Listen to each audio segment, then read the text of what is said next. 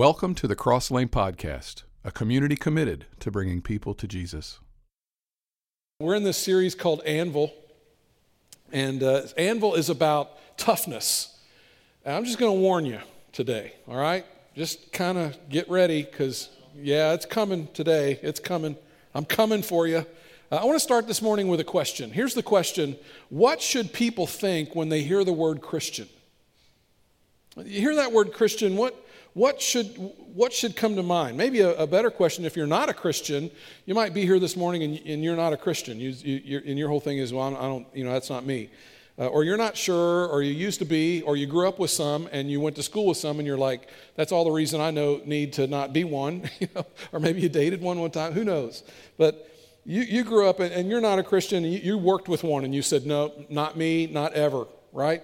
For whatever the reason, the Christian thing just isn't for you. And by the way, you just need to know that we built this for you.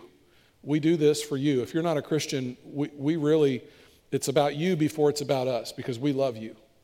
And all we're trying to do is strip away all the religious stuff so that you can just see Jesus. And hopefully we're successful at that. But, the great thing about being here and not being a Christian and hearing a message like what I'm going to do this morning is that you don't have to do anything. You can just basically hear it at the end and go, yeah, I'm not doing that. And that's okay. So if you're not a Christian, here's the question for you. Not what should come to mind when you hear the term Christian, but what does come to mind. You're out somewhere and you hear, he's a Christian. Or someone says, hey, my sister's dating a Christian. Or, some people move in next door and they go, oh, they're Christians. What comes to your mind? You walk into your place of employment and, you find out your boss is a Christian. This guy says, hey, my sister's dating this guy and he's a Christian. What, not necessarily what should come to mind, but for the non-believer, what does come to mind? Last week we talked about this word as well. This is a word that you don't often hear associated with Christians, and it's the word fearless. Jesus was fearless, and yet, that's not always something that gets applied to us. We went back to our roots last week. We looked at some texts about Jesus. What we discovered is he was incredibly, incredibly fearless. And we said uncertainty is unavoidable, and fearful is optional. Fear is going to present itself, right? Like there's all kinds of things in the world that we could be afraid of. It's an option, but it's optional. You don't have to, fear can pop up and you can feel that emotion, but to live in fear, to be fearful, that's a different thing. To be afraid for a moment and go, but then to kind of gather your wits about you and go, I'm not going to be afraid of that. Fearful is an option. It's one of the things we said last week. And because our Savior was absolutely fearless, he was not afraid of anything. And now when you go back and you look at first century Christians, they don't seem to have feared anything. They didn't fear illness. They didn't fear death. They didn't fear loss. In fact, it should be said of us that we fear loss so little that we have become some of the most selfless people on the planet. See, when you don't fear loss, what that does is it pushes you into a place of great compassion. When you don't fear loss, you're freed up to be compassionate. You're freed up to be generous. You're freed up to give to other people. But when you fear loss, you won't do that. And so it should be said of us that we are absolutely fearless, and in our fearlessness that we are extraordinarily generous and we are extraordinarily compassionate. The other word that we talked about briefly last week was the word confident. And when people find out you're a Christian, one of the things that they should think is, man, that's going to be one of the most confident, fearless people around. And when I use the word confident, I don't mean that in terms of arrogant, okay? That doesn't do anybody any favors, and it certainly doesn't shine well on Jesus. So I'm not talking about being arrogant. I'm talking about this humble confidence where you are sure about the things that really matter in life. And apparently there was something so positive about the early Christians that when they showed up, it was like, oh my goodness. I mean, the Christians are here. It was a good thing. They wanted them, there were a lot of people that felt really good when the Christians showed up because they were so fearless and they were so selfless and they lived their life with this awe-inspiring thing. And now the term Christian simply means Christ follower or Christ one. Which meant that if we are Christians, we should look like Jesus. And here's what I can tell you. Jesus looked nothing like this. I see that, and what I see is weak and fragile and dainty. And that's just not the way Jesus was. One of the things we discovered last week is that Jesus was not fragile. Christianity is not fragile. And his followers should not be fragile. It leads me to this question. What in the world is wrong with us?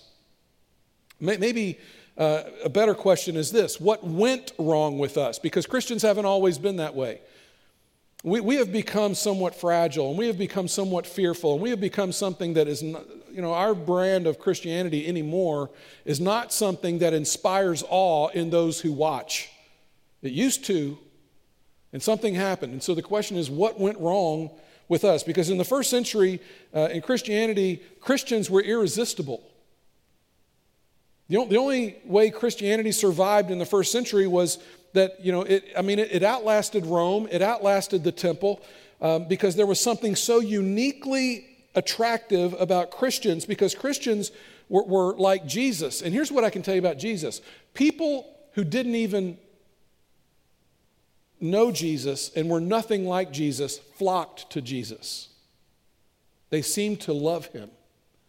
And Jesus loved them, even though they were nothing like him. And Christians were the same way.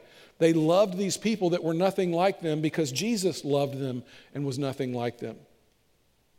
And so the first century Christians were irresistible and they were fearless, and there was so much to fear. If you were a Christian in the first century, there was gobs and gobs of stuff to fear. So what happened to us? Why is it that today when we hear the term Christian, we think a lot of bad things? Somehow we have lost a stellar reputation over time.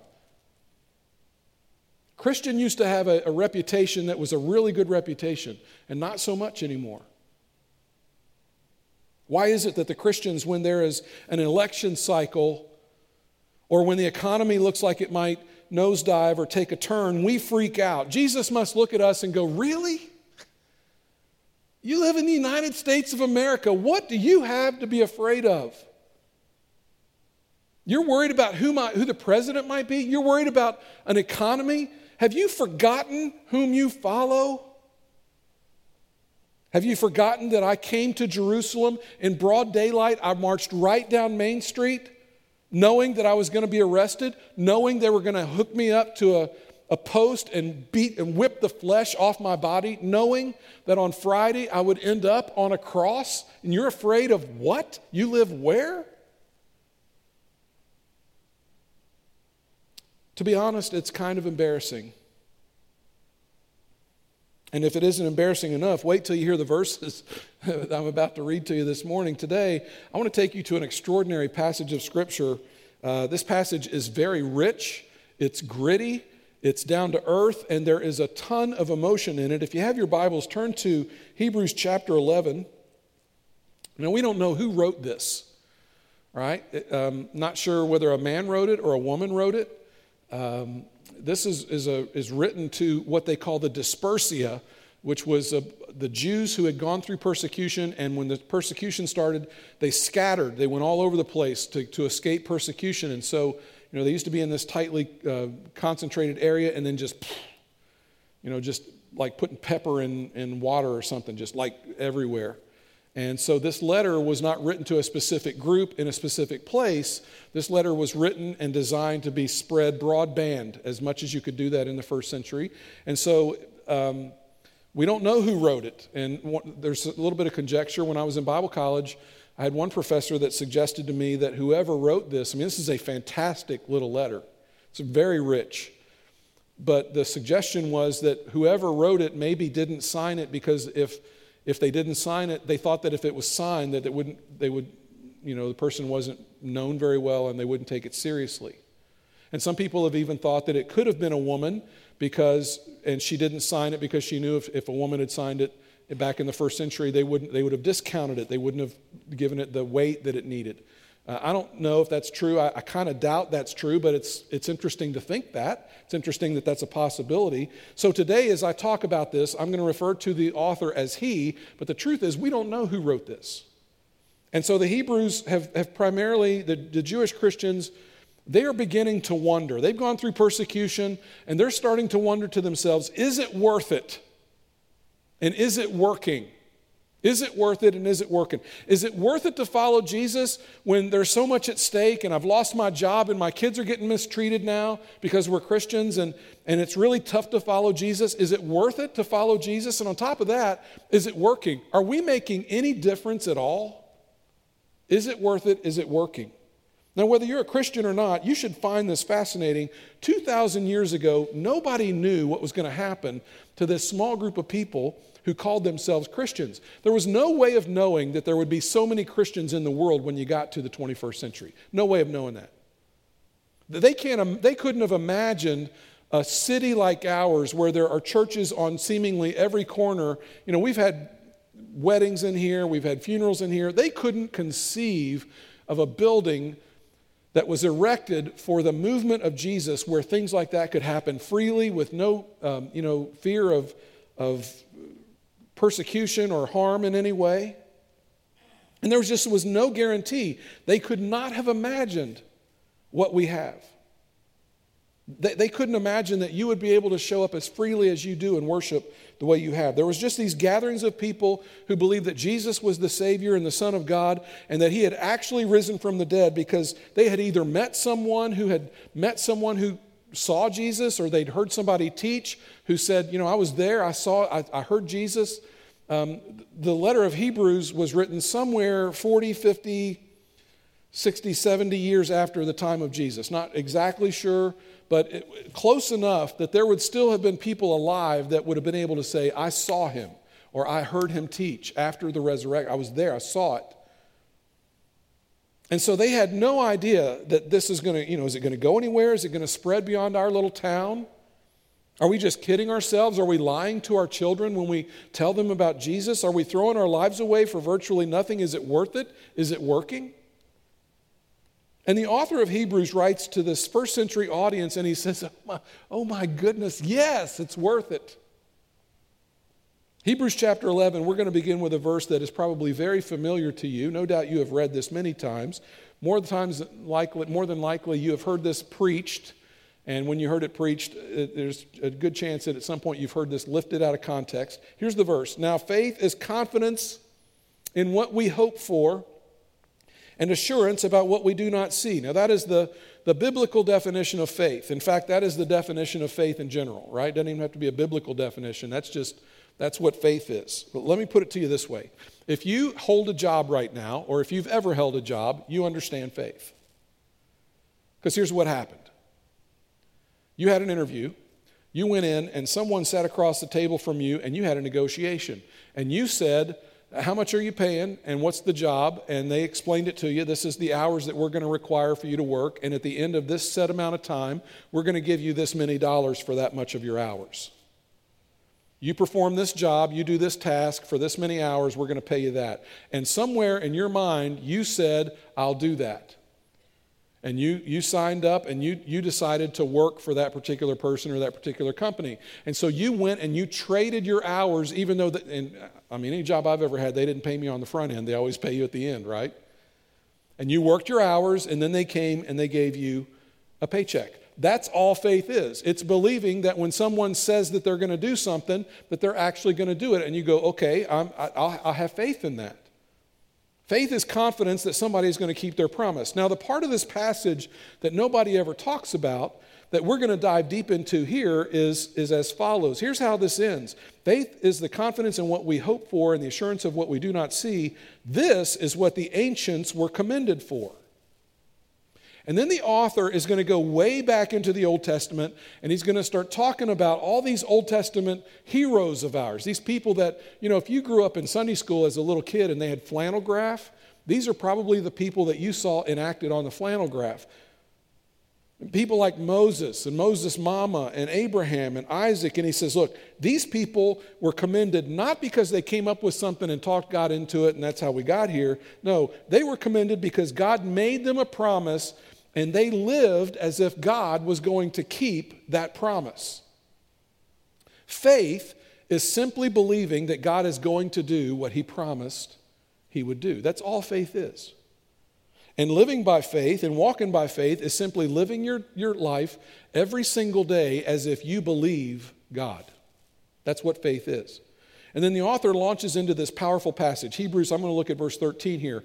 All these people, in other words, all these people that we grew up hearing about, these Old Testament people, all these people were still living by faith when they died. What does that mean? It means they never got the paycheck.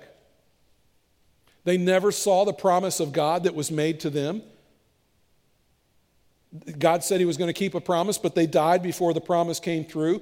And he goes on to say, they did not receive the things promised. They only saw them and welcomed them from a distance. This is referring to something that God had said to Abraham. God looked at Abraham and he said, I'm going to bless an entire nation through you.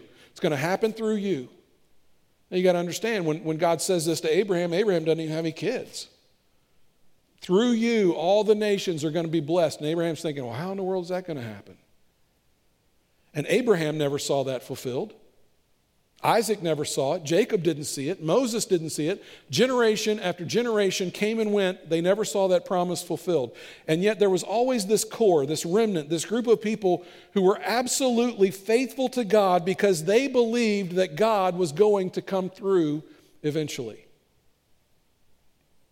Now this is so convicting to us and quite frankly embarrassing, because we pray on Monday, and if God hadn't answered our prayer by Thursday, we're ticked off, right?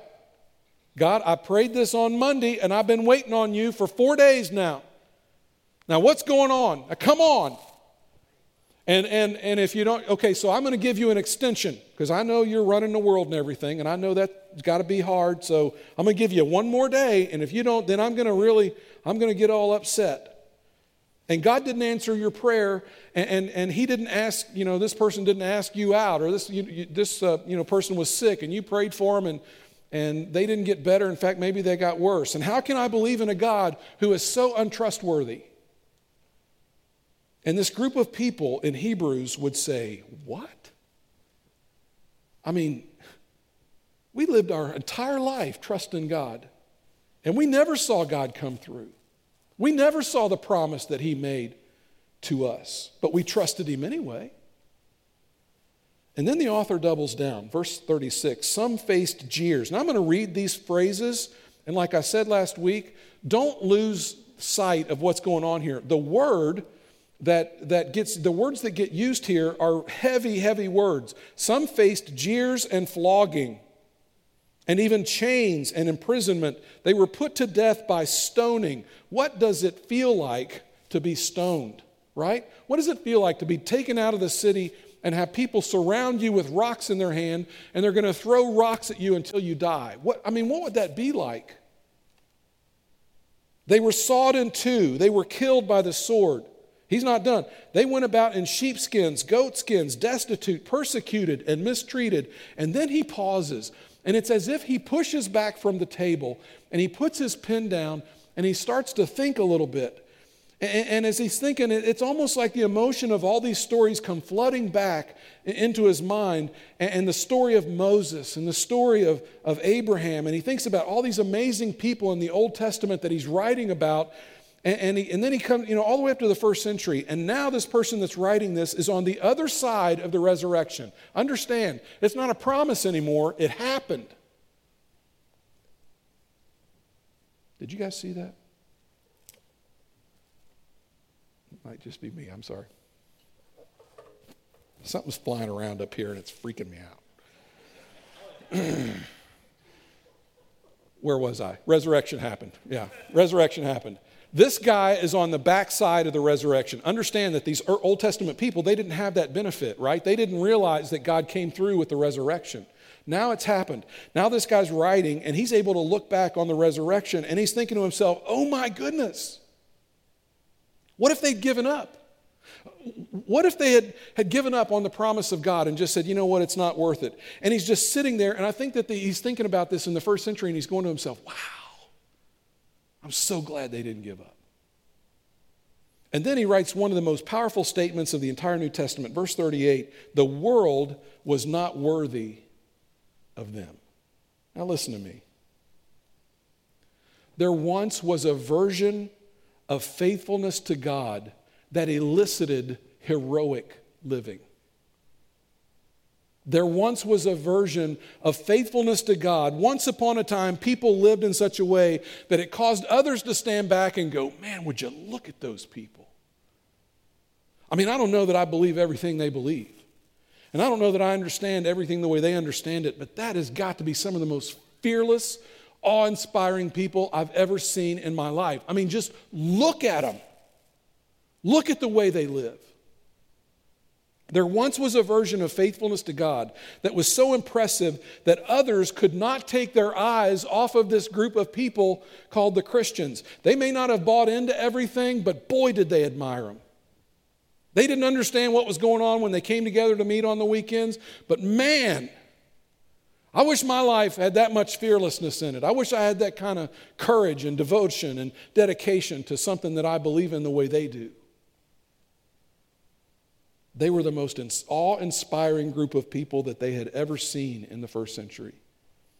And over time, that group of people grew and grew. And it contained rich people and poor people. And it contained masters and slaves. And it contained men and women and children. And it contained Jews and Gentiles. There was every reason in the world why this thing would shear apart and they wouldn't get along, they wouldn't find common ground, but that's not what happened. And it grew and it grew and it grew, and we are here today. Once upon a time, there was a version of faithfulness to God that was awe-inspiring. And people would ask the question, who are these people? He goes on, verse 39, these were all commended for their faith, yet none of them received what had been promised. And now pay attention, because this is where you and I come in. None of them received what had been promised, since God had planned something better for us. See, now it's going to include us. The early Christians didn't see the promise, and the reason they didn't see it is because God had something bigger in mind, and that bigger something was including us. It was waiting on us to show up, waiting on us to be a part of it. And here we are, halfway around the world from where this took place, centuries away from the time that this was written, and we are celebrating a Jewish carpenter, and we're worshiping him this morning. And he says, God is up to something so big and so majestic and so international that people could not comprehend what God was up to, but they remained faithful. And then he says, so that only together with us would they be made perfect. And when you see that word perfect, it just simply means that this was the completion to God's plan. The plan all came together. You could summarize it this way. They were looking forward and they were faithful. They looked forward to what God was going to do and they were faithful, even though they never got to see the promise take place. They never got the promise delivered to them. We, on the other hand, have the benefit of looking back at the resurrection, and we're fearful. We can see where God came through. We can see where God kept the promise. We can see where God said, I'm going to do this thing, and he actually did what he said he was going to do. And somehow we live our life in fear. God promised Abraham, and he fulfilled it in Christ. Abraham never saw it. Jesus was raised from the dead. The church was launched. It survived. It thrived. And here we are 2,000 years later, and there is so much evidence for us. Listen, if you are not a Christian today, here's my challenge to you. Do the homework. Don't just get lazy and say, well, I don't believe. No, there is all kinds of evidence for what we believe. If you're here today and you're a Christian, this is what I want you to understand. There is solid evidence for your faith in Jesus. You do not have to check your brain at the door. We are not some mindless scum that walk around brainwashed. Do the homework. Look at the evidence. And when you look at the evidence, it is compelling that there was a man named Jesus who was crucified, who was raised from the dead, and there's all kinds of evidence for that. We should be the most fearless people on the planet. We should be the most humble people on the planet. We should be the people who are the hardest to offend. We're so fragile. We should be fearless, not because of what God's promised, but because of what God has done. We're able to look back and we're able to see it in history and say, that's where God showed up. I know it for a fact. I'm not just guessing. I'm not just hoping. I'm not just hoping one day this all happens. And now he says to this first century audience, let me tell you what to do in light of all this. Therefore, since we are surrounded by such a great cloud of witnesses, and he's talking about the Old Testament. He's talking about all these people in the Old Testament that we've heard of, right? Like Moses and Isaac and Abraham and Jacob and all those kind of people. But for us, the cloud of witnesses is much bigger than just the Old Testament people. Now it's the New Testament people. It's people like Paul who risked his life time and time again to see to it that the message of Jesus went out. It's people like Peter who died at the hands of Nero. We are told that Peter was crucified upside down. Talking about people like Matthew, people like John. And then you come to the first and second and third century Christians who were some of the most fearless people in the world. They threw them to lions. They did horrible things to those first and second century Christians when they persecuted them. Then you come up into the 15th century and the 16th century, and you encounter names like Martin Luther and a guy like we talked about last week, William Tyndale, who basically is responsible for you having a Bible in English. And you have that because he was willing to give his life. They strangled him in the public square and burned his body. And they remained faithful to God. And they are a part of this great cloud of witnesses that watches us and roots for us. And they're the ones that would look at us and say, God can be trusted. Is it worth it and is it working? Yes. And to us, he says, since we are surrounded by such a great cloud of witnesses, well, what should we do? He says, let us hide. Let us whine, complain, hoard our resources just in case. Put our Bibles in a drawer. Build bomb shelters. Purchase guns and ammunition. Blame the cops. Blame the president. Blame teachers. Blame mama. Demand our rights. Build a wall. Tax the rich. Play it safe. Find somebody to sue. Take our country back and pray that Jesus returns so that we do not have to suffer. Did I miss anybody? That get you all? That gets me. I've said some of those. I've thought that some of those were the answer. Can you imagine how we sound to the great cloud of witnesses? They would say, you're worried about what? You're afraid of who? Forget the great cloud of witnesses. Can you imagine what we sound like to the Christians in China today? Or the Christians in Syria? Or the Christians in Pakistan? The Christians in Iraq? Christians who are crowded into some refugee camp somewhere and they don't know where their daughter is tonight? And they're going to kneel by their little cot, which is all they have, and they're going to pray a faithful prayer, and all they are is completely faithful, and they continue to be faithful, and they continue to be faithful, even though they have nothing. How embarrassing would it be for them to hear our prayers? Dear Lord, please help me find my keys, and give me a safe trip, and be with me. Amen. I think they would say, really? That's it? That's all your praying has come to? That's all you're worried about? That's the crux of Christianity for you? Do you realize the price that the people who came before you paid so that you could have this? And that's what your faith has been reduced to? Please tell me there's more. So the writer of Hebrews is talking to first century audience, and they're asking the question, is it worth it and is it working? And he says, yes, it's worth it. Yes, it's working. So here's what he says to us.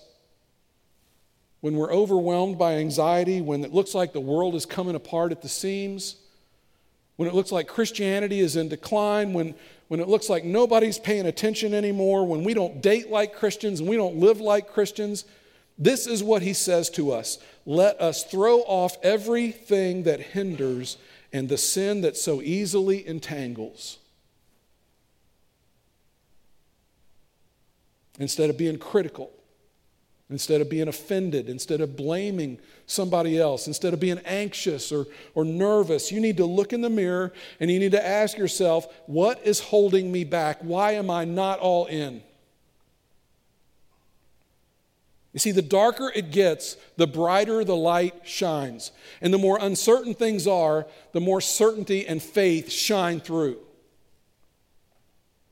And here's the question that he's asking us. What are you afraid of, really? What are you really worried about? What do you need to throw off? What do you need to leave behind? What's hindering you from embracing the message of Jesus and moving into it fearlessly as a follower of Jesus who is able to look back and see that God wasn't just making a promise, God fulfilled the promise in the resurrection. We can see that God kept his promise because we're on the other side of it.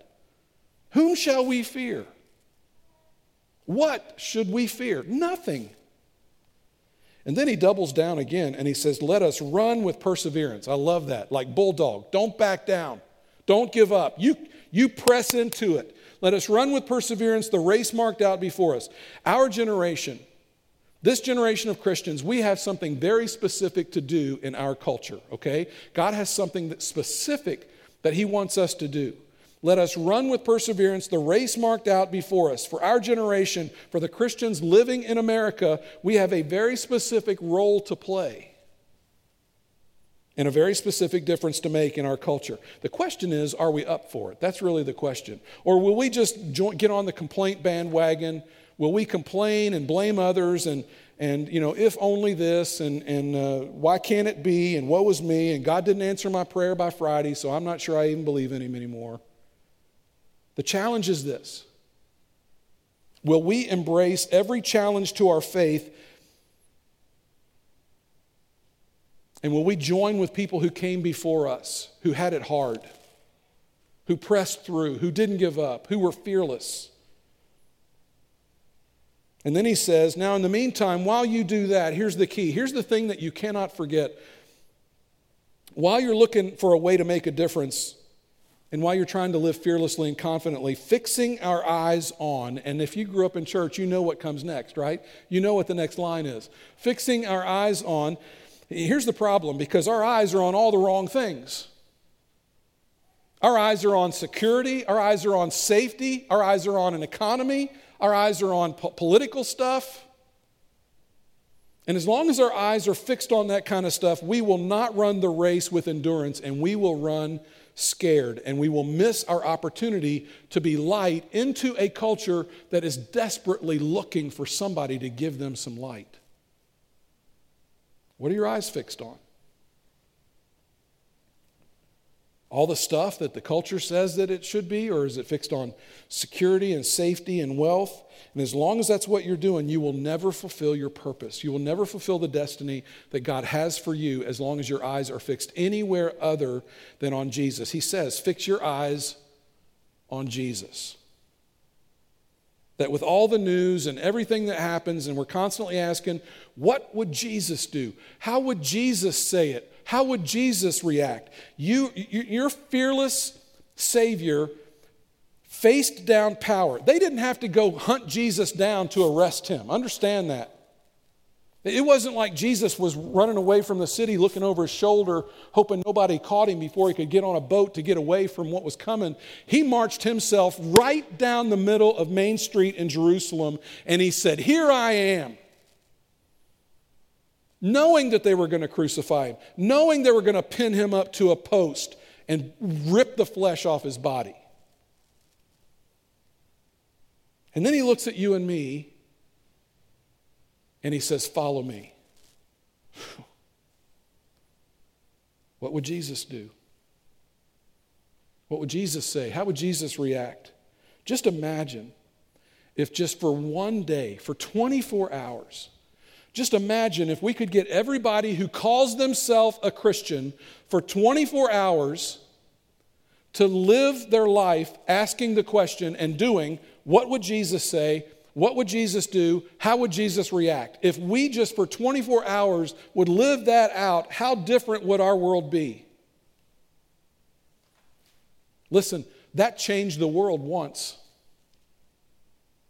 And there are enough of us worldwide that if we really took this seriously, it could change the world again. Now, you hear me up on a stage, and I know preachers like me say stuff like that all the time. We're like, yeah, there he goes. That makes for a great sermon. Whew, that's a good sermon. Good sermon. Whew. That's powerful. It's powerful. But we don't really believe it.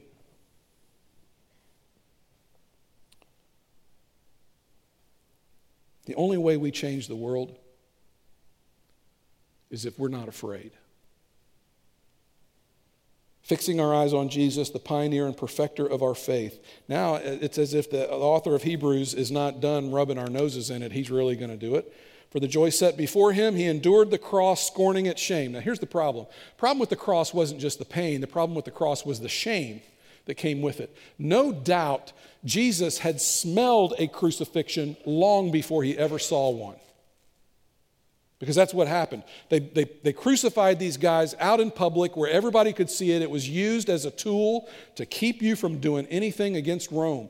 And so Jesus, as a little boy, no doubt has walked past people being crucified with his mother and father, and he was able to see it. But he probably smelled it before he saw it because they left them up there for days, and they did it to make an example.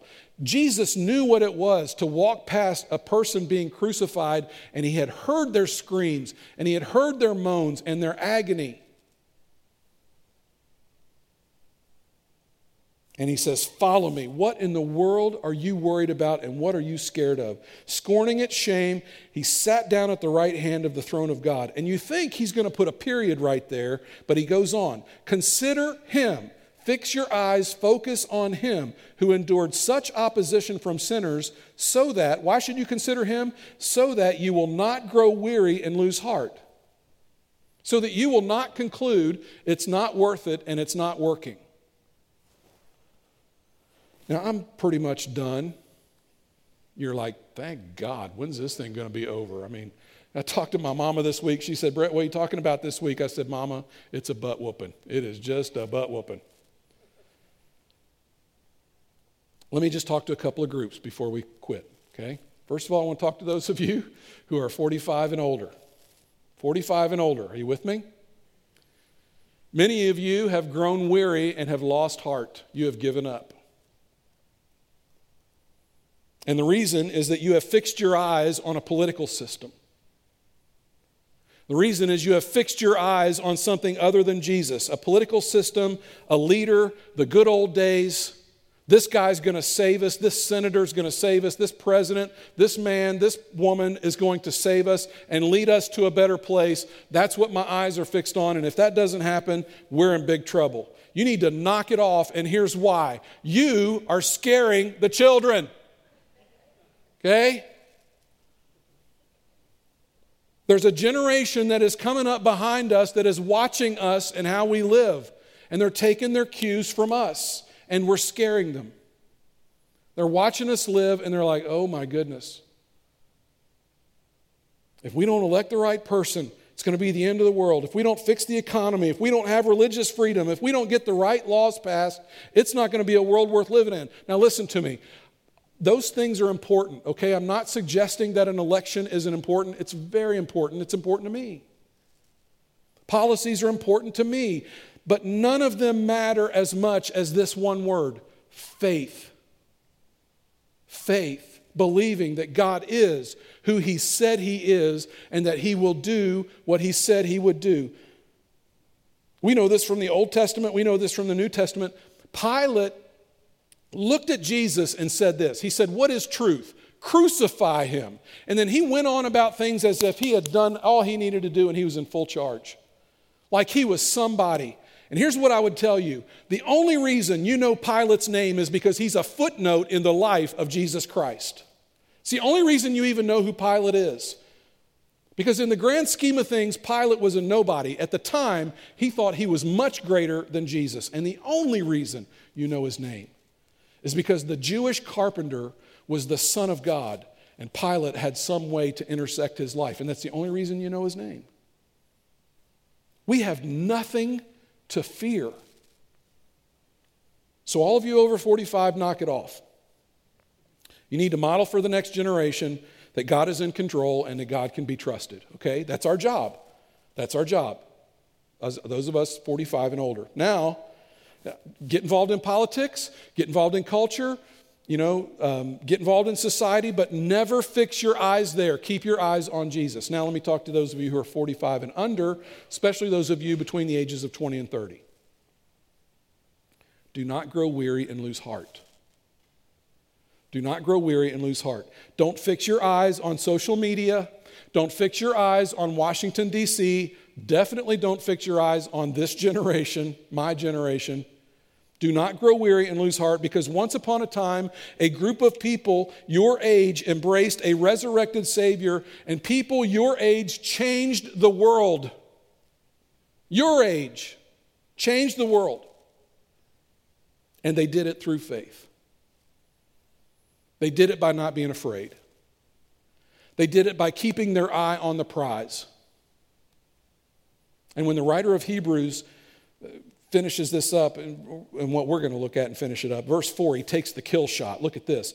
In your struggle against sin, you have not yet resisted to the point of shedding your own blood. He says, really? Not one of you has shed a drop of your own blood yet. What are you afraid of? And you're concerned? Really? Come on, step up, step in, because you have been invited to follow the promise-keeping God. And you are on the other side of the promises. You know that there was a resurrection. You know that God came through. It's not wishing for you. It's not, well, one day, God's going to keep his promise. No, we know that he did. We have the evidence for it. We can look back in history and see it.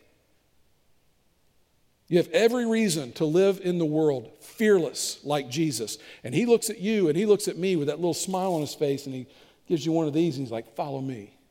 Don't be afraid. Come on. You want an adventure? You want something bigger than you? You want to throw your life into something that you'll never forget? Follow me.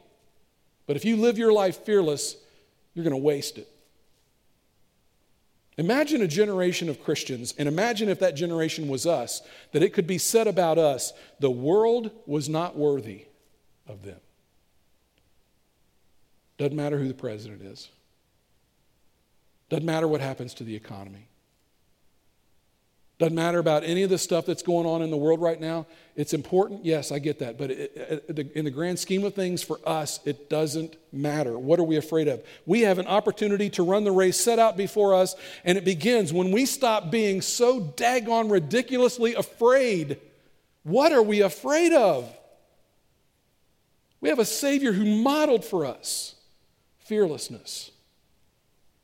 Let's do that. Imagine a generation of Christians that when people thought Christian, they thought to themselves, man, I'm glad they're here. Man, I just found out my sister's dating a Christian and I couldn't be happier. He's so good to her. I just found out my boss is a Christian. Man, this guy treats me with respect. He's fair. He's hard when he needs to be hard, but he's kind. I just found out that the people that moved next to me are Christians. I couldn't ask for better neighbors. Greatest people I've ever been around. I don't know if I believe everything they believe, but man, it's hard to argue with what they are showing me. Let's be that. Let's be that. We have every reason to try. And no excuse not to. I just want to talk to you if you're here and you're not a Christian. I just want to say this one thing to you, okay? What everybody wants in the world, whether they realize it or not, is they want to belong to something that's bigger than them. They want something that can inspire them. And I realize that many times what's been presented to you when it comes to Jesus is not inspiring. But I am calling you to something that could one day cost you your life. I'm calling you to something that would be radically transformational to your life. And I'm calling you to something that is way bigger than you, a movement like you can't even believe. And I'm calling you to follow somebody who marched himself right into Jerusalem and said, you go right ahead and crucify me. I am not afraid of you. That's who I follow. And I call you to join me in that. Let's pray together. Father, this has not been a fun sermon to preach. It's not fun to hear, but it's needed. Because we are just living our life like we don't have any faith at all. And our eyes are on every possible thing, it seems, except Jesus. And so God, even right now, this morning, there's still some conjecture as to who the next president is going to be. And there's all kinds of stuff in the news, and this one said that, and this one said this, and I don't know who's right or who's wrong. I don't know who eventually is going to be the president. It doesn't matter to us. You're our Savior, and you're our King. And we're going to step into the coming days fearless. We want to be like you. I pray for these people, Lord, that they would find the kind of fearlessness it takes to live in the kind of world that awaits us out there. We need your help. We need your strength. Inspire us. Empower us. Help us. We pray it in Jesus' name. Amen.